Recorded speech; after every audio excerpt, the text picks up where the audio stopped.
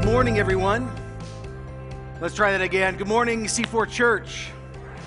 Good morning. Really glad you're here this morning. Want to say hello to many of you again watching, listening online in Ontario and Canada, around the world. We're glad you're joining our family. Yes, today is St. Patrick's Day, as Angela has said, and yet I want to reassure you, forget the green beer. St. Patrick was the Billy Graham of his day. Read his story. It's an unbelievable story of a guy we're all going to hang out with in heaven, and trust me, just read his story today. Though it's St. Patrick's Day, I'd like to take you to a different celebration. The celebration called Valentine's. It is the celebration in our culture where we supposedly talk about love. I use the word supposedly on purpose. I was Googling this week and discovered on Huffington Post something that was put out a little while ago called The Worst Valentine Gifts Ever. Gentlemen, pay attention. This is serious. Remember, the goal on Valentine's Day, if you're in a dating relationship or married, is to continue to love and woo the person in front of you. So, number one, Jennifer writes, I got a marble rolling pin, a lazy Susan from my boyfriend. Wow. All right. Here's one of the best ones I read this week. Tammy wrote, I got potpourri and bubble bath, and my husband knew I was allergic to both. And if that's not bad enough, he also gave her a man's extra large windbreaker. These are true, by the way. These are not invented. Leanne wrote, I got 3 oven mitts, not 4, 3, okay, and an out-of-date calendar from my husband. Lori writes, I got an electric shaver from my boyfriend. Really? Really? Okay, Tiffany got an extension cord. Nothing says love like an extension cord. Nothing. One woman wrote that she got granny panties that were 3 sizes too big. Awesome. Julie got, this is excellent, a laundry basket. Wow. Wow. Dawn got a tablecloth with food stains on it. That's great. Kate got vitamins. Remember, these are Valentine's gifts. Vitamins. Okay, one of them, I was just, I won't read that when we're in church. Wow. Yeah, I got to be careful here. One got handmade placemats with landscapes with all over it and she said that was terrible. A person said, I got nail clippers for Valentine's Day. Lisa got a wrapped box of Kleenex with a card that read, bless you. Oh, loser boyfriend. Loser. Now here's the best one. Elizabeth writes, for Valentine's Day, I got a coffee table. I wanted an engagement ring, and he knew it. The following year, I still wanted an engagement ring, and I got a set of golf clubs. I've never golfed in my life. The year after that, I bought my own ring and told Mark about it after the fact. See, when you read things like that, and they're not jokes, number one, gentlemen, we have much work to do in our culture. But deeper than that, these men misunderstood what love was about. Almost all those gifts, if you notice, have nothing to do with engaging the woman of your dreams. Deeply practical. Now, if you like practical things, that's fine, but they're missing it. They've misdefined what that was supposed to be.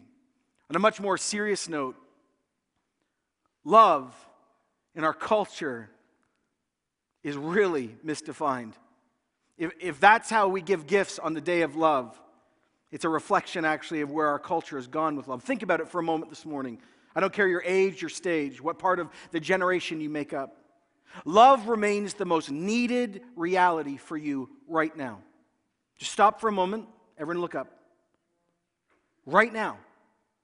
The thing that you need most right now in your life is not money, it's not power, it's love.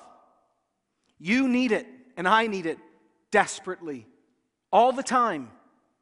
Your family needs love. Your school that you go to, high school, junior high, university, it needs love. Your workplace, do you think it needs love? Oh, you bet you it does.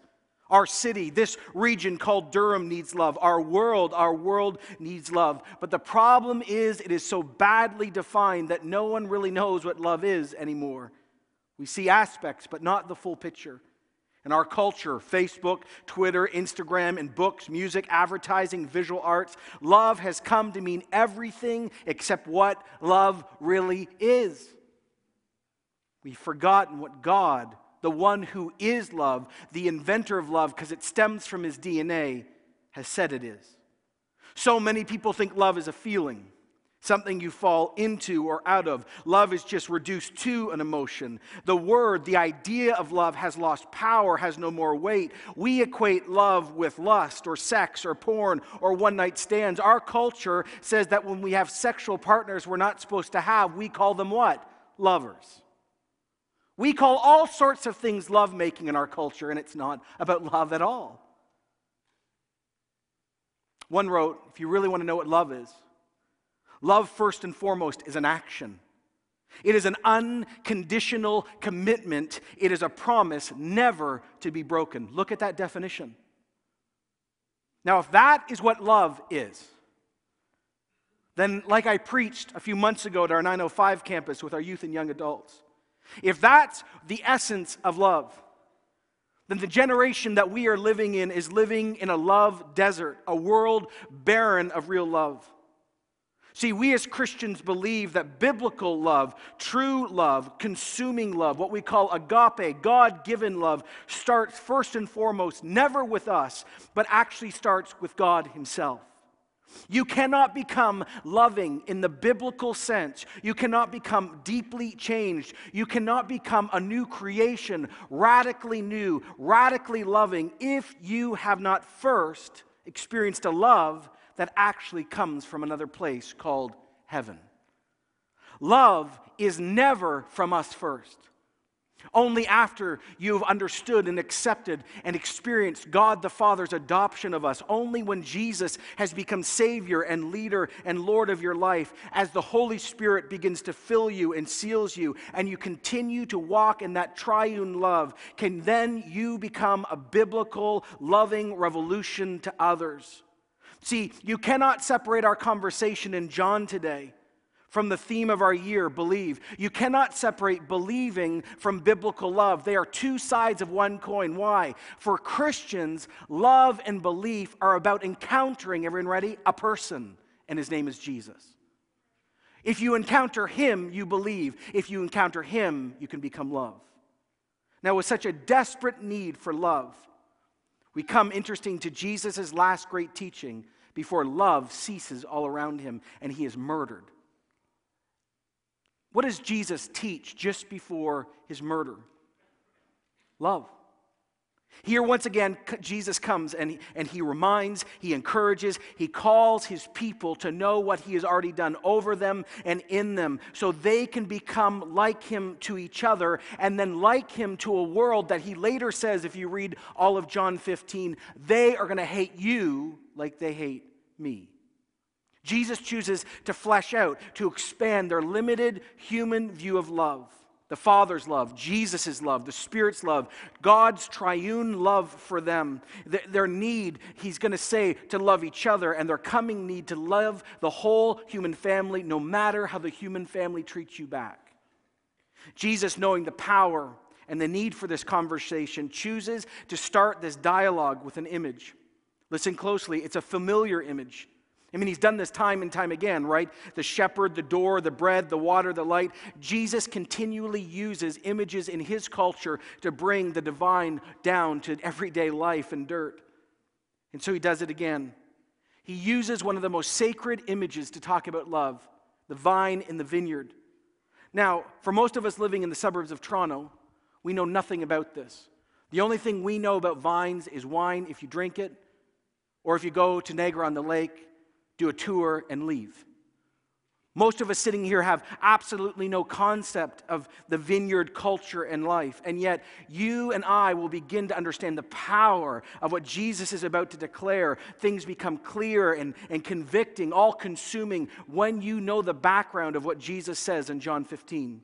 So if you've got a Bible, I'd love you to turn there this morning, physically or virtually. It says in the Old Testament, which of course, if you want to understand Jesus, you must know the Old Testament well. It says in Psalm 80, verse 8, these words about Israel. God, you brought a vine out of Egypt. You drove out the nations and you planted it. You cleared the ground for it and it took root and you filled the land. Here's where we need to begin our conversation this morning. Israel, the actual people of Israel, were considered the vine, and God was called the gardener. And so all the people, the Hebrews, the Israelites in their day and in Jesus' day, believed because of their ethnicity, they were Jewish, and their faith, Judaism, they were automatically the people of God. Everyone ready? Listen closely. And they were the vine. Jesus comes along in John 15:1 and says such offensive, radical words that we miss if you've grown up in church. Everyone ready? Jesus shows up and he begins to teach in love, and he starts it this way. I am the what? Say it loud. What? True vine. Excuse me? I am the true vine. Oh, and my Father, he's the gardener.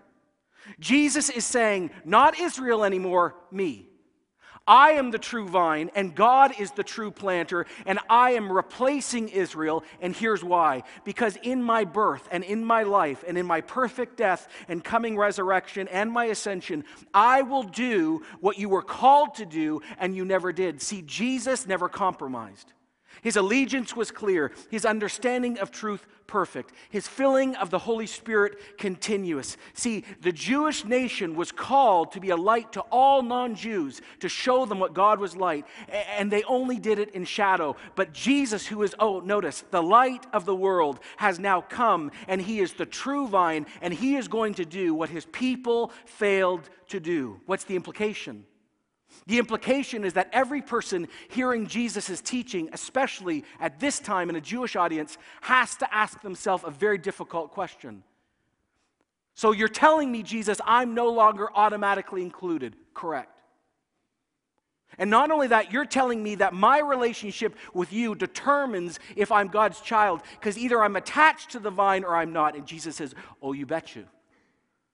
See, at this moment, Jesus has literally radically changed the trajectory of holy history and reduced the whole conversation from millions of people in 5,000 years of holy history down to himself. And he says, just so you know, I'm the true vine.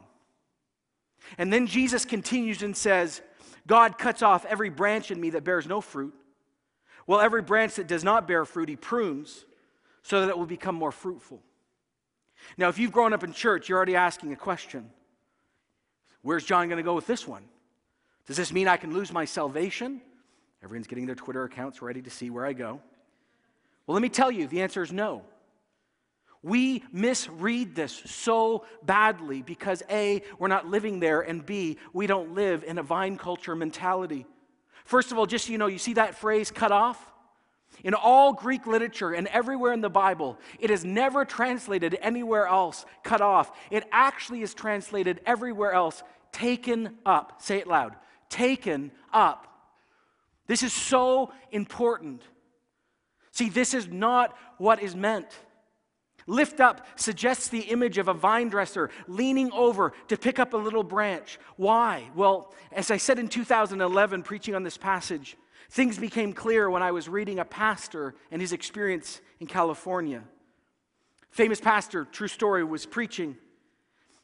And a guy came up and he says, do you understand John 15? And he honestly said, well, sort of. Good on him. And the guy says, I actually own a massive vineyard in North California. He said, I think I figured out what Jesus was trying to communicate. The guy said, awesome. Took him to a restaurant, bought him a coffee, and said, let's talk. This man began to talk about everyday life in a vineyard, how he spent with his staff long hours walking through vineyards, tending the grapes, watching the fruit, waiting for that perfect harvest. And then he said these words, everyone lean in. He said, brand new branches have a tendency to trail down onto the ground, and they don't bear fruit on the ground at all. When branches grow along the ground, the leaves get covered in dust, and then when it rains, they get coated in mud. And then if the mud isn't dealt with, then they mildew. So the branches become sick and useless. So the pastor rightly said, of course, as he would, so what do? Cut them off? And the guy said, no, never would we cut them off. And he was like, I'm sorry, send him to coffee. And the vine dresser said, don't you understand? I love this. Those branches are much too valuable for that. He says we actually walk through our hundreds of acres and we pick up each little branch and we have little water things and we wipe them off and then we reattach them to trellises, and within weeks they're producing fruit. See, for the Christian, we fall down and we get covered with our sin, but it's not just sin we get covered with. We also get covered in pain and we get covered in history, and our history has so much power sometimes. We're covered. And here's what's so beautiful. Jesus comes and he says, you are too valuable to cut off. I lift you up and wash you off so you can bear fruit. And so he takes new little leaves and he brings them up. See, that's why verse 3 now makes sense. You're already, notice the word, cleaned. Because of the word I've spoken to you, you're already with me. I've already embraced you and you've embraced me. My teaching, we have allegiance and lordship taking place. There's an understanding through me and my word. So remain in me, verse 4, and I will remain in you. Abide, walk with me. Notice, scripturally, like I've been teaching for years here, truth and knowledge, belief are experiential and cognitive. Discipleship, one wrote, is not just a matter of acknowledging who Jesus is. It is actually spiritually connecting to the living person named Jesus. Christian belief is reliance upon and a relationship with Jesus. It's not just intellectual consent about Jesus. This is a powerful, mystical union we all have if we know him. Jesus, I love this, remains in us and we remain in him. Now the question we should be asking this morning is this, because things are going to get really serious in a few minutes with Jesus' teaching. How do I remain in Jesus? And the answer we already discovered last week. Everyone ready? We do it by the Holy Spirit. The Holy Spirit is the lifeblood between us and Jesus. He's the glue that keeps us together. He is the crazy glue of the Trinity. You can't break the Holy Spirit once he's in you. You're stuck with Jesus forever. That's why Jesus says, remain in me and I will remain in you. That's why Paul in Romans 8 would say, if anyone does not have the spirit of, notice, Christ, they don't belong or abide to Christ. In other words, because the Holy Spirit's in your life, if you're a Christian, you can abide with Jesus. Without the Holy Spirit, you don't belong. You're not saved. You're still condemned. You're not adopted. You're not guaranteed eternal life. You're not guaranteed resurrection. You're not a child of God. See, you can't call God Father, let alone Dad, without him. Only through the Holy Spirit is Jesus revealed, and only through Jesus can you see the Father. Everyone ready? No Spirit, no Jesus. No Jesus, no Father. No Father, no relationship. No relationship, no life. Let me say that again. No Spirit, no abiding with Jesus. No Jesus, no God the Father, no God the Father, no relationship, no adoption, no eternity, no life. When the Holy Spirit is present, when you invite Christ in, and he not only seals us and baptizes us, but continues to fill us, we get filled with the ethos of Jesus. That's why he says, continuing in verse 4, no branch can bear fruit by itself. It needs to remain in the vine. Neither can you bear fruit unless you remain in me. I'm the vine, and you're the branches. Just let's stop there and look at that. This is a good reminder. This is a good humbling moment. Jesus is the vine, everyone. There is not a vine found in this place. We're all just branches. If a man or woman remains in me, and I'm in him or her, they will bear much fruit. Apart from me, you can do nothing. This is why we've been preaching in this church against self-sufficiency on one side and fatalism on the other side. Fatalism, again, that declaration, we can change nothing. It's just too big, too powerful. It's unchangeable. So many of you have lived with that worldview about your friends, your family, about conversion issues, about society. Nothing can be done. And the opposite sin is just as bad. We can do everything. Don't you know who I am, how educated I am, how strong I am? Look at our church, look at our style. Listen. You can do nothing apart from me. See, Jesus comes and he reminds us as a community, it is about power. It is about power that is not from us. Our relationship with Jesus declares we actually are the limbs, the body of Christ, but he never expected us to live a Christian life based on our own duty or ability. That's why we abide with Christ through the Holy Spirit. And when the Spirit gets closer and closer to us, we would naturally reject this idea over here that we can do it all. And of course, we're filled with so much hope, we'd never buy into this either. Jesus says, if anyone doesn't remain in me, he's like a branch that's thrown away and withers. Such branches are picked up and thrown into the fire and burned. You say, you're wrong, John. See? You see, you can lose your salvation. Right there. Stop. Listen. Jesus is using metaphors on purpose. Who's the first audience? This is a group of Jewish people suddenly realizing that they no longer are the epicenter, but Jesus is. Jesus has said all through the book of John, do you believe on me? He said, I am water, eternal water. Do you want it? I'm the bread of life. Do you never want to go hungry again? He is saying here, I am the vine. My sap, literally, will give you eternal life. This is not a conversation about the individual branches after they've met the dresser and the vine itself. This is a conversation at this moment saying, do you even want the vine? Do you want to abide? Do you want salvation? This is the same conversation with the woman at the well. This is not for you to become paralyzed, sitting going, I'm not sure if I'm producing enough work, so I must not be a Christian, so I need to run to the altar on Friday night. No, God chose you. You didn't choose him. Breathe. This is a declaration to a Jewish community. Do you want the vine in the first place? Jesus says, I'm the vine and you're the branches. Abide in me. There's great power. If you don't want me, well, the implication is you will be burned and you will be thrown away, because if you don't want Jesus in this life, you won't want him in the next. So then, the question moves on. The conversation gets deeper. He says, if you remain in me and my words remain in you, you can ask anything you wish, and it will be given to you. If you know God's word, he says, my teaching, what is promised, then you can pray with authority now. Now, we talked about this last week, though. You need to line up your will and your prayer life with God. So your prayers need to reflect the character of God. They need to be about the glory of God. They need to be based on the promises of God and the promptings of the Holy Spirit. Well, how do you know who God is, and what do you know what he has and has not promised? How do you evaluate a prompting? It's called the Bible.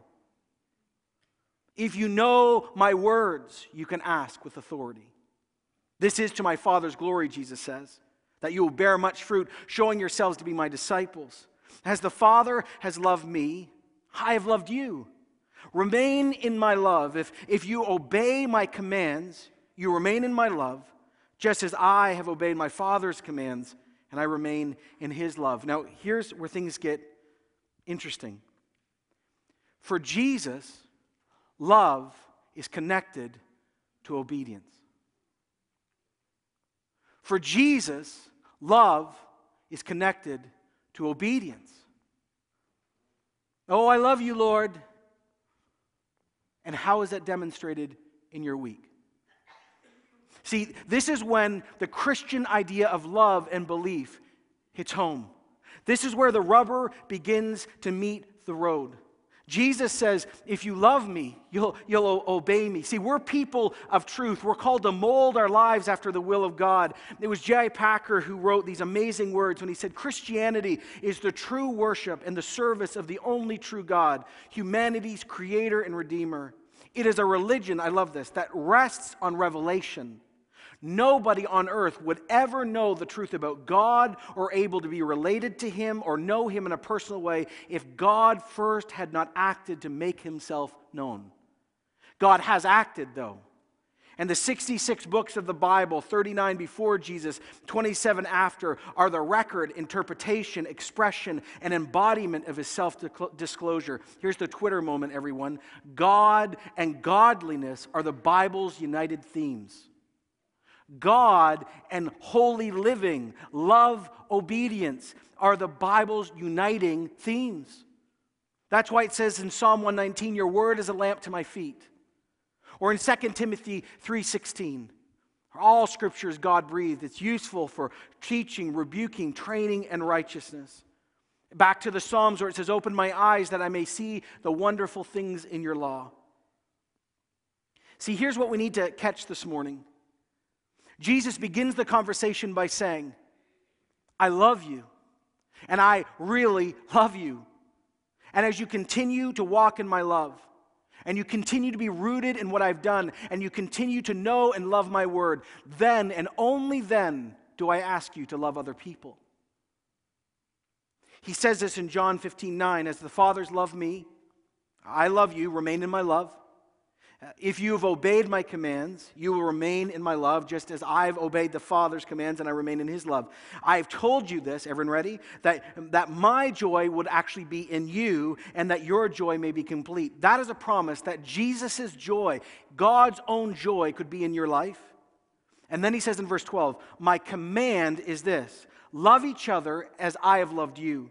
Greater love has no person than this, than they lay their life down for a friend. You're my friends if you do what I command. I don't call you servants anymore. Servants don't know their master's business. Instead, I have called you friend. For everything I've learned from my Father, I now make known to you. You didn't choose me. No. I chose you and appointed you to go and bear fruit that's going to last. Then the Father will give whatever you ask in my name.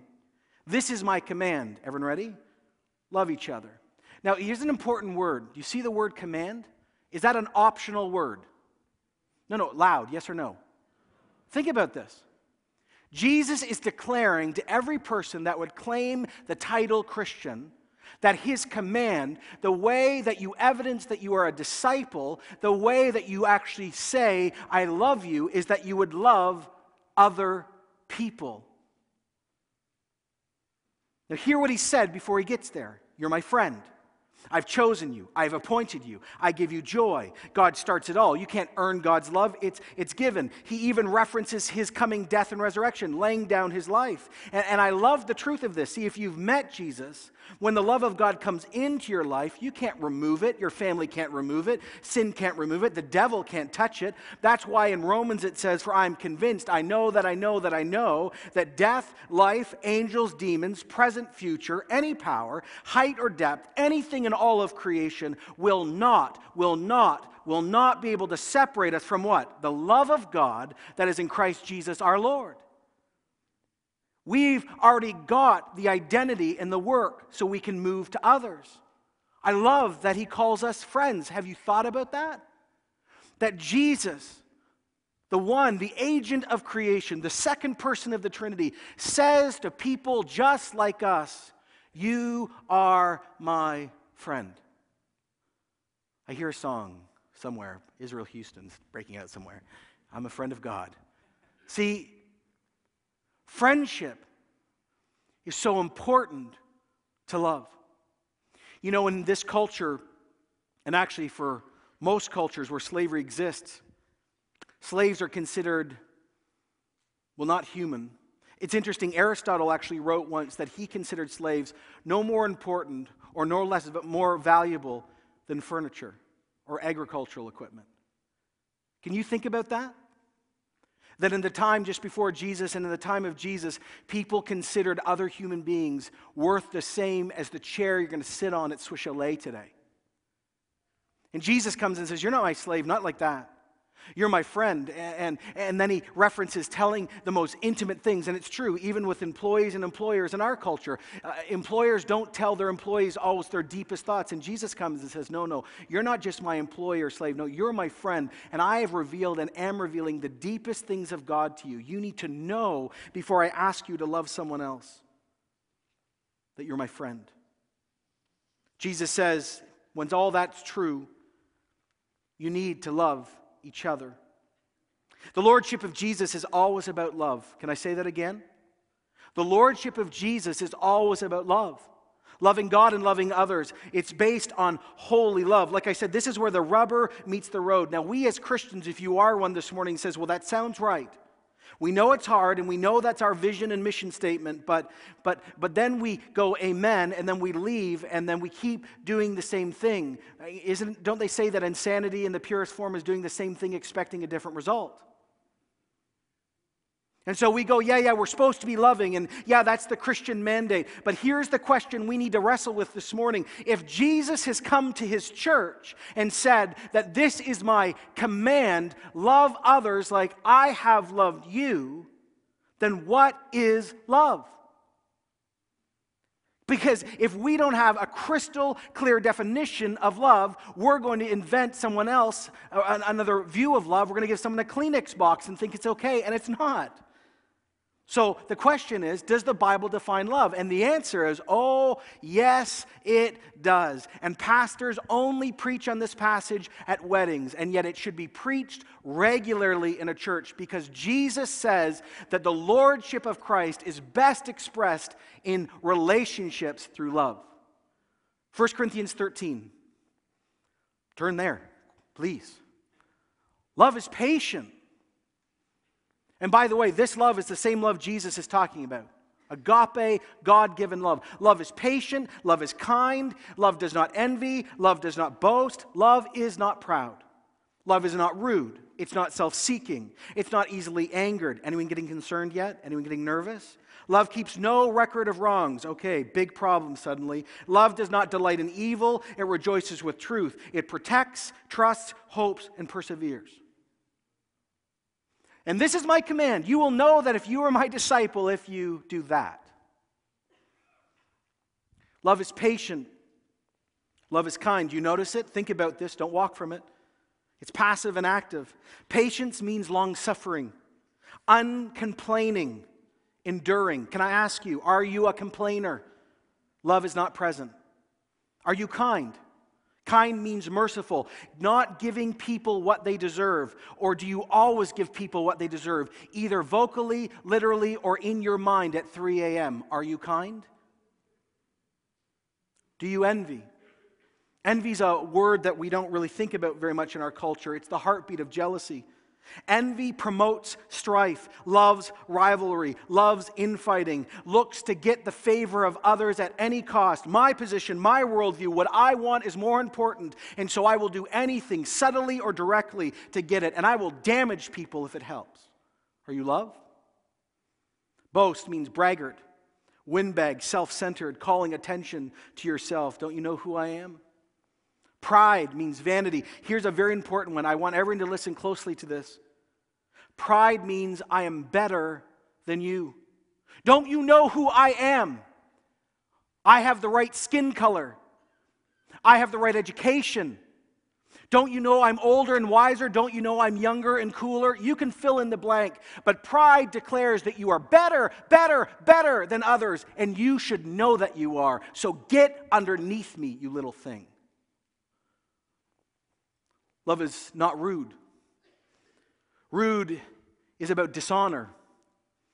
You give shame to others. You are a person, if you are not filled with love, that you love guilt and shame and you use it as a weapon. Actually, in Greek, when I was preaching this to our 905 audience, it struck home for me. In Greek, rudeness means a defiance to moral standards. It means that you regularly embarrass and disgrace those who are over you to lead you, family members, teachers, the police, friends, politicians, pastors, even your enemies. If you are rude, you are a person that models disrespect. There is no love if you are that. It is not self-seeking. Love is not about you. We as Christians reject the idea wholeheartedly that finding oneself is the highest form of good. We hold that finding God is the highest form of good. But self-seeking declares if I can find myself, I will be okay. God says if you find me, you will be okay. It is not easily angered. It's one I struggle with big time. You do not easily snap around at people around you or at yourself. Here's a huge one. It keeps no record of wrongs. I want everyone who's starting to tune out to tune in. It keeps no record of wrongs. Are you saying, John, that I can't? No record of wrongs. When you walk down, do you know what that person did to me 6 years ago in your head? Do you remember what that person did 30 years ago to me? Do you know what that person said to me last week? Do you know how they treated me? Do you know what they said on Facebook? You can fill in the blank. What my mother, grandmother, what they do, what I think about you. It keeps no record of wrong. See, here's the power of the gospel. Do you think that God ever forgets our sin? No. He chooses not to use it against us. He never forgets anything. But because he keeps no record of wrongs, he says, because of Christ, I will not hold others accountable, though they deserve it in the deepest sense. And yet he says, and you need to do that too. We don't get to carry a laundry list of I told you so in the church. No record of wrongs. Love doesn't delight in evil, it rejoices with truth. You run to the gospel, you love truth, you love goodness and beauty in our culture. You do not accommodate, you do not love evil. You don't joke about evil things. You don't find joy. You're not turned on by mass violence and sexual misconduct and rebellion and hate and racism. Again, when I was preaching to the young adult audience, I said, tell me, how do you think Jesus feels when you keep destroying so many people as you're playing video games? Do you think that you're rejoicing in godliness or evil? It does not rejoice in things we've been saved from. It does not sit and delight when other Christians fall. We don't get excited about war. We don't get excited about the suppression of the poor. We don't clap our hands in our hearts quietly when a brother and sister that we think deserves to get what they got gets it. And we go, oh, I told you they deserved it. Love absolutely, one wrote, rejects that most terrible form of rejoicing of evil called gossip. We are not gladdened when another Christian falls. Because if we are gladdened and we rejoice in evil, do we not just become like the devil himself who points his finger and accuses the brethren? What is the difference between the devil and a church that keeps records of wrong and gladdens in their heart when someone falls? There is very little difference. Love protects, it trusts, it hopes, it perseveres. It cannot be stopped because the love we are talking about is not from this place, and it is God-given. It is God-given, it is embraced, and once it grows in you, you can give it to others. And Jesus comes to us as believers not to destroy us, not to beat us down, not to make us feel guilty, and he says to us these strong words. He says, oh, church, don't you understand? As I have loved you, as the Father has perfectly loved me, I love you. Now go and love one another. If you've never embraced Jesus, here online, you're hanging out, and you're not a Christian, we're glad you're here, by the way. Keep coming and asking questions. If you've never followed Jesus, hear this today. Ponder this, consider this. Jesus is love. Why would you not choose to give up your sin, your pride, your future, your family, your money, your ego, your dreams to someone like this? You will never find someone like this ever again. You will never become this fully. But Jesus, because he's God, is this. Have you ever thought about this? Jesus is patience. He will forgive you and forgive you and forgive you. Jesus is ultimate kindness. He is mercy. By the way, he is not weak. Oh, don't make that mistake. My boss is not weak. He is power under control. Jesus doesn't have an envy problem. Isn't that reassuring? Jesus doesn't need to be proudful or boastful. He's good with who he is. Trust me. Jesus isn't rude. Jesus will never, ever humiliate anyone. Jesus is not self-seeking. Actually, he's the reverse of that. Jesus does not keep a record of wrongs. Does someone need to hear that this morning? He really doesn't keep a record of wrongs. He remembers, but he says, no, I will not. Jesus is not easily angered. So many of you think he's easily angered. He's not. Jesus hates evil. He loves good. Jesus protects. He's full of hope. He's fully trustworthy, and he never gives up on people. If you are a person who has never embraced Jesus because you've struggled with his teachings, or you don't want to give up your life, or you love your sin too much, or you struggle with the church and what it's done, I want to say to you, your contact first and foremost is not with us, it's with the one we all know. Would you give your life to love incarnate today? Pray this prayer with me. Christians, pray desperately at this moment. If that is you here online, declare these words, Jesus, I have lived without you. I really have. And I've resisted you because of pride or because of my history, or I thought maybe you didn't want me. I didn't know about you. And I want to meet you. Forgive me for my sin. If you are really love, if you're this, then I want you not only to save me from my sin, I want eternal life. You are the vine. I want to be one of your branches. But I also want you to make me like this, to change me, to begin a new work in me. I confess my garbage in front of you. Forgive me. I trust in your death, resurrection, in your word. Come and be, Lord, be planted in me. Show me love I did not think existed on this earth. I pray this for the first time in Jesus' name. Amen. If you prayed that, make sure if you came with someone to tell them, or find some of us at the front or online, you can email us. Christians, Jesus teaches us about love. I want to remind all of us, and I know some of you again are struggling, but please, love is our greatest weapon, everyone, in spiritual warfare. You can cast out demons and see things really cool, but if you really want to see principalities and powers fall, love your neighbor. Love is the greatest tool for evangelism. You want to see people say, so you're the real deal? Love people. Love is the only way that church works. I want to say this very clearly. Love is the only way your connect group is going to work. Love is the only thing that's going to allow 4 generations of different people to get along in one building, for different ethnicities, different genders, and different backgrounds. The only way C4 is ever going to work if we all commit to love like Jesus has loved us. If we stop getting near the vine, we're going to turn on each other. And when we turn on each other, the church becomes fragmented, and then non-believers go, why do I want another family like that? I've already got one myself. We must be desperate for this. The real sign of a real move of God, let me say this carefully, is always found when relationships are being changed by love. See, love is the very foundation. It's the thing that's going to hold a coming move of God, an existing move of God. It's great that people are having visions of Christ and meeting Him, and people are repenting of sin and being empowered in their gifts. But if there is not love in this church, all of that does not have value. Revival is about loving God and then loving the church and then loving the world. And Jesus comes and says, if you love me, you will love others.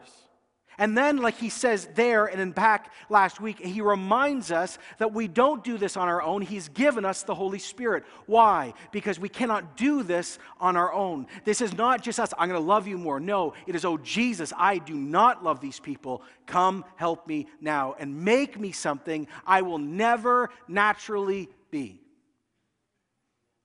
So here's the question. Jesus says that if you are a Christian, this is His command. This is the ultimate outworking of the Lordship of Christ. We as a church are praying for personal renewal, a corporate revival across all of our people, and then an awakening where thousands would come to know Jesus. Well, we've seen so many powerful things, so many testimonies, so many genuine experiences, and yet here's the ultimate conversation we as a family need to start having right now with Jesus. Are we willing to let Jesus so change us that we love each other and the world that will hate us? That is the ultimate cry. This song that Steph led today, that all things need to come down on Jesus, who's the victor, that happens when we choose and ask by the power of God to make us loving towards one another. Let's be honest. I don't want to love some of you. No offense. And you don't want to love me. Oh, please, don't act so pious. It's true. We naturally are not loving, and we tend to like people that are like ourselves, and anyone else who is not, we're not interested in. But Jesus has started a revolution where He says to the elders of our church, to the pastors of our church, to the ministry team leaders of our church, to all of us as a family, He says this: if you love me, you will love each other. If you love me, you will love a world that hates me. And then He says, and love is this. So here's what I'm going to pray. And I ask the Holy Spirit to do his thing. And so we do this every once in a while. Get in a posture of receiving. And I mean this. So, kneel, stand. The Bible, sometimes you cover your face in respect. You can do you can do whatever you can just sit there quietly. It doesn't matter. And as the band is coming up, I want you guys to pray this too, okay? Before we get going. So we're going to pray through the list of love. And here's what I'd like us to do. I'm going to ask God to say if you're doing well in an area so you can feel encouraged. And I'm going to pray also that he convicts you and us if we're not. And then we're going to take a moment to pray that he would change us. So let's pray this. Jesus, for us who follow you, we start this conversation simply this way. You have loved us. You've loved us like your dad has loved you. And so here's our request. At this moment, in this time, here and online, you've commanded us to love one another. We have been praying in this church, Jesus, very directly for revival. And the truth is, revival will only happen if we love each other. And that's only going to happen if you help us. So you say that love is patience.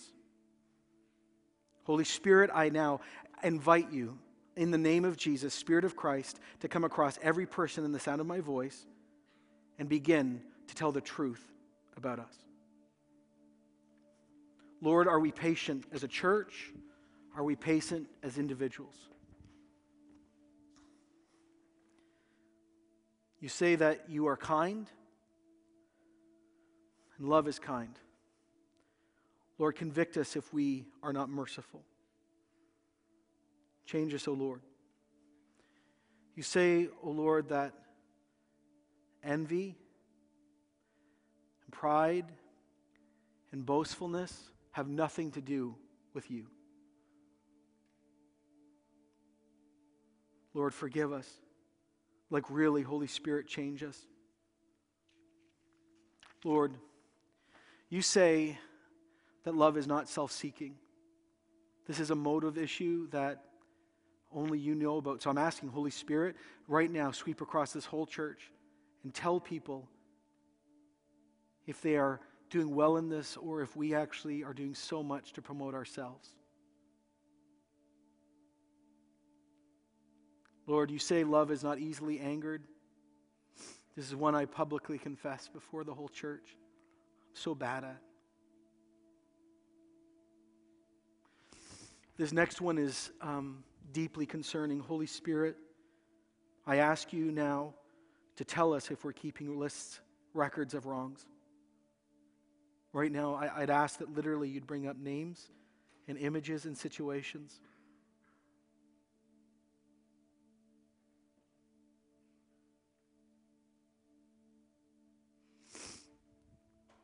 I pray in Jesus' name that you would give us the ability to forgive, not forget, but forgive. And that these images and situations would start being broken now in Jesus' name, and that there would be love in place of bitterness and gossip and anger. Help those who are beginning the journey that it's going to be okay. Lord, you say that love does not delight in evil. Holy Spirit, I'd ask the same thing. Would you sweep across this church and show us where we delight in evil?